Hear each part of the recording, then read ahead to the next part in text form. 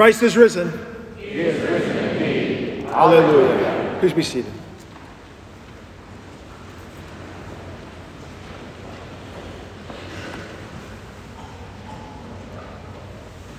You're here this day, I think it's safe to assume, because you are a Christian.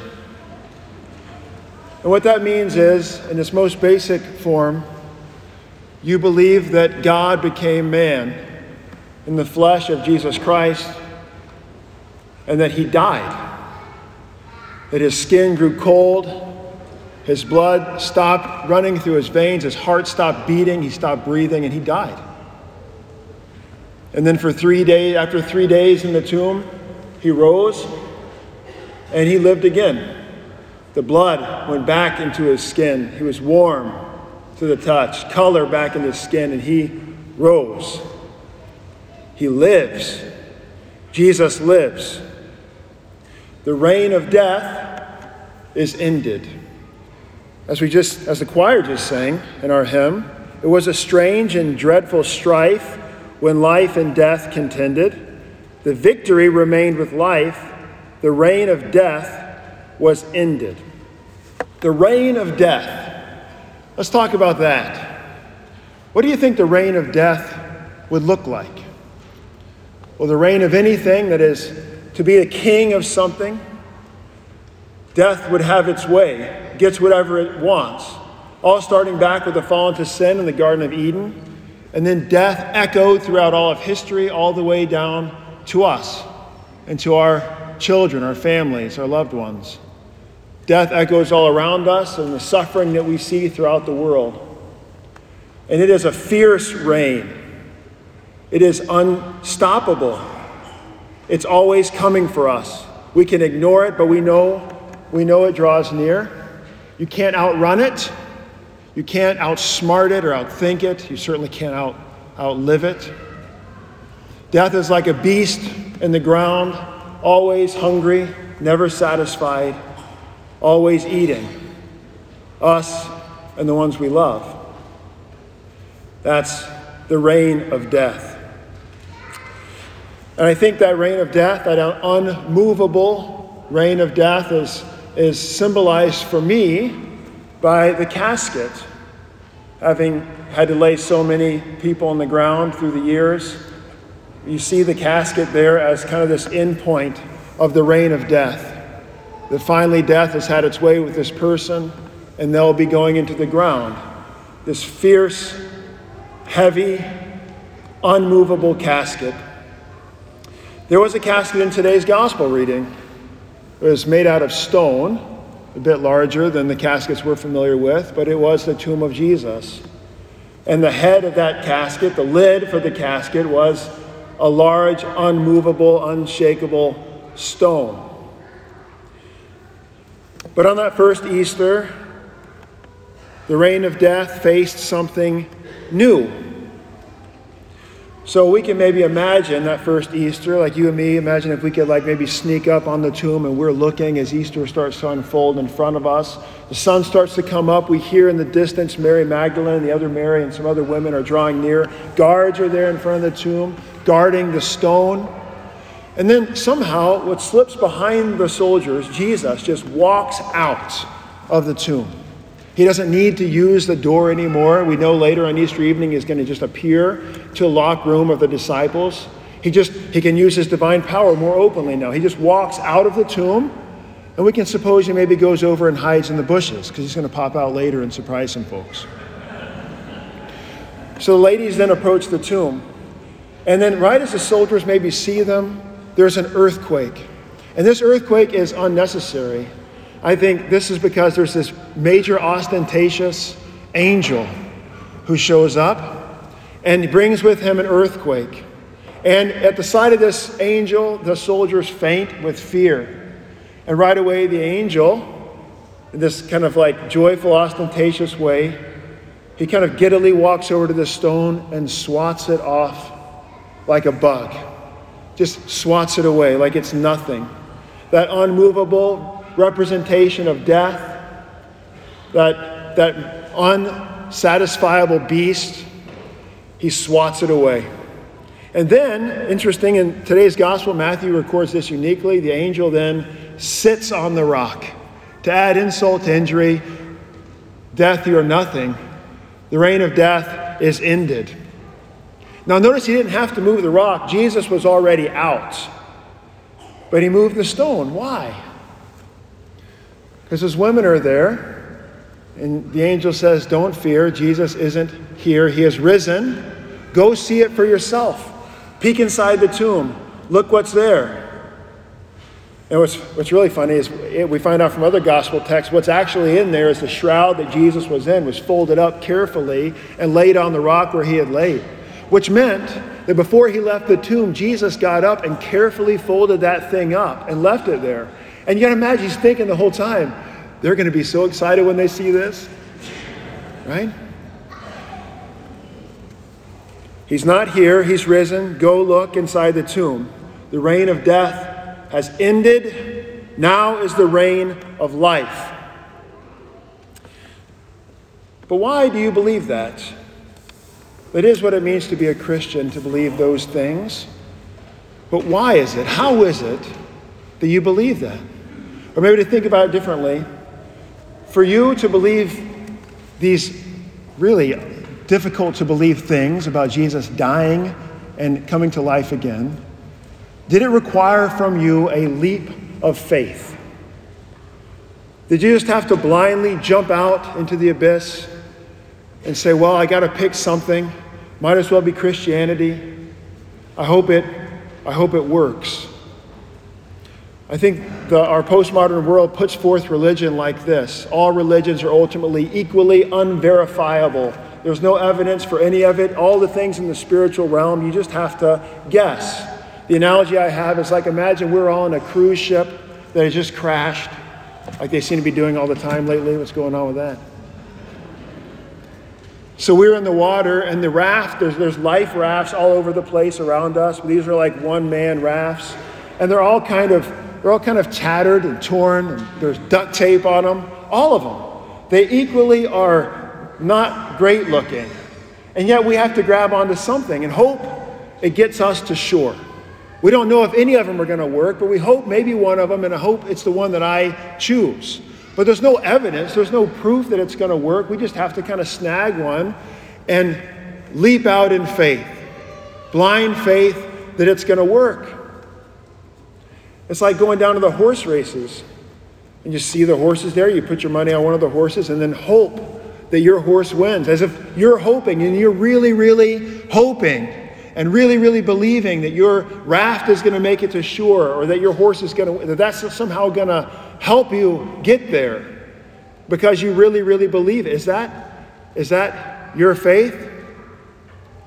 Well, that is what is asked of us of all the religions of the world, except for Christianity. All the other faiths require from you a blind leap of faith at some point. But the Bible never asks that of us. It never asks for you to make a blind leap of faith. It runs straight to the evidence. Luke does it most famously. He says, I went around, I investigated all the eyewitnesses, I wrote it all down here. Go see for yourself. The Bible bends over backwards with specific names. Why write down Malchus, the guy whose Peter cut his ear off on the night Jesus was arrested? Why the specific names? If not trying to ask people to go see it for yourself. Go see the eyewitnesses. The Bible never asks for a leap of faith, but points us to the eyewitnesses. Starting with those women, that first Easter, the angel sends them inside the tomb. Go and see it for yourself. He's not here, he's risen. And they leave, they go to Galilee. And before they even make it there, Jesus, he had been hiding in the bushes. He pops out. Of all the things he could have said, I think he would have said, surprise. He says, greetings. Which brings tremendous comfort to these ladies. And they are the first witnesses of the resurrected Jesus. Then Jesus appears to the disciples in the locked room that night. Before that, he appears to the disciples in Emmaus. And before he ascends into heaven, over 500 witnesses see the resurrected Jesus. There were eyewitnesses to this. It is not a leap of faith. And those witnesses who passed this down did nothing but die for their message. They received no fame, no popularity in their life. They received no money, only death.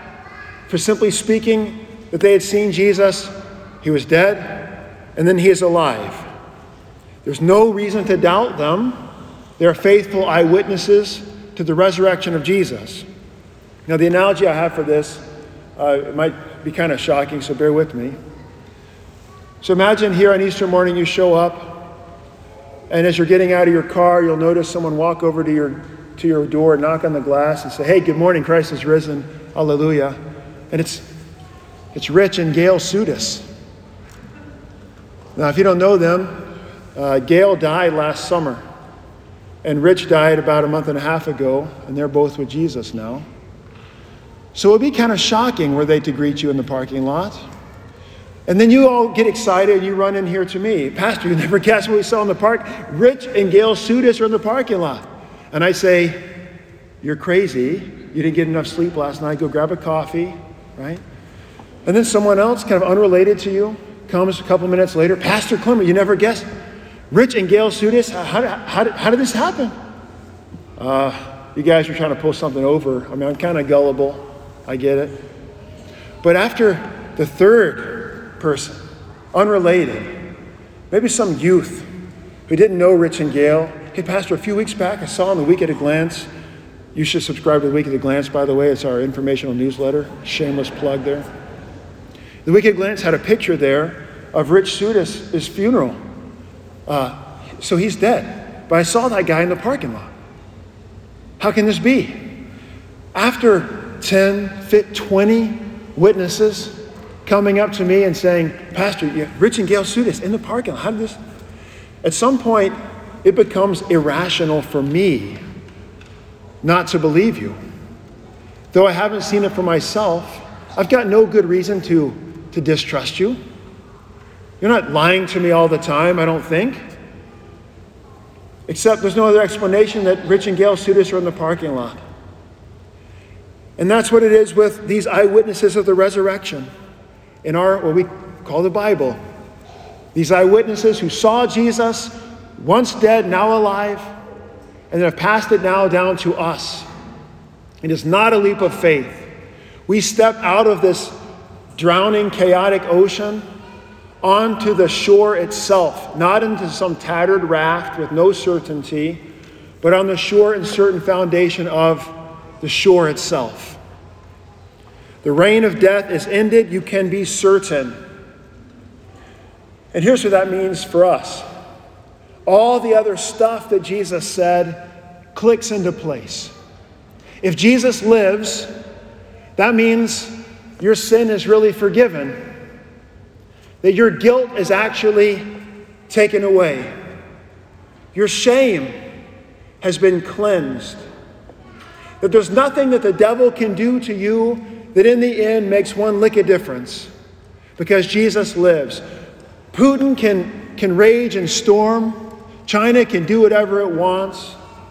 Diseases can come. Government oppressions and shutdowns can do whatever they try to do to us. The reign of death can come a-knocking to you and your family. Cancer, disease of this world. In the end, it means nothing, because Jesus lives. We have peace and hope in an otherwise hopeless and chaotic world. It is not a leap of faith, but is a sure and certain confidence and joy that Jesus lives, that there is life in the world of death, and there's nothing that this world or the devil himself can do to you that robs that from you. The reign of death is ended. And so, on the last day, I like to think about that angel at the tomb that morning with Mary and the other Mary. So when Jesus comes back, and we're in our caskets unless he comes back later today, the angel shows up. God's got to get us out of the ground somehow. So that little ostentatious angel brings another earthquake and opens the ground, swats the casket lid off, and sits on it, shatters it. Death reigns no more. That's our joy this day. And so we feast. We'll break out the bacon, open that nice bottle of wine, let the kids have 1, maybe 2 Cadbury eggs and get the sugar high going. See, too many smiles from that one. Sing louder than before. The organ open up all the stops. There's joy for us this day. For Christ is risen. He is risen indeed. Hallelujah. We stand for prayer.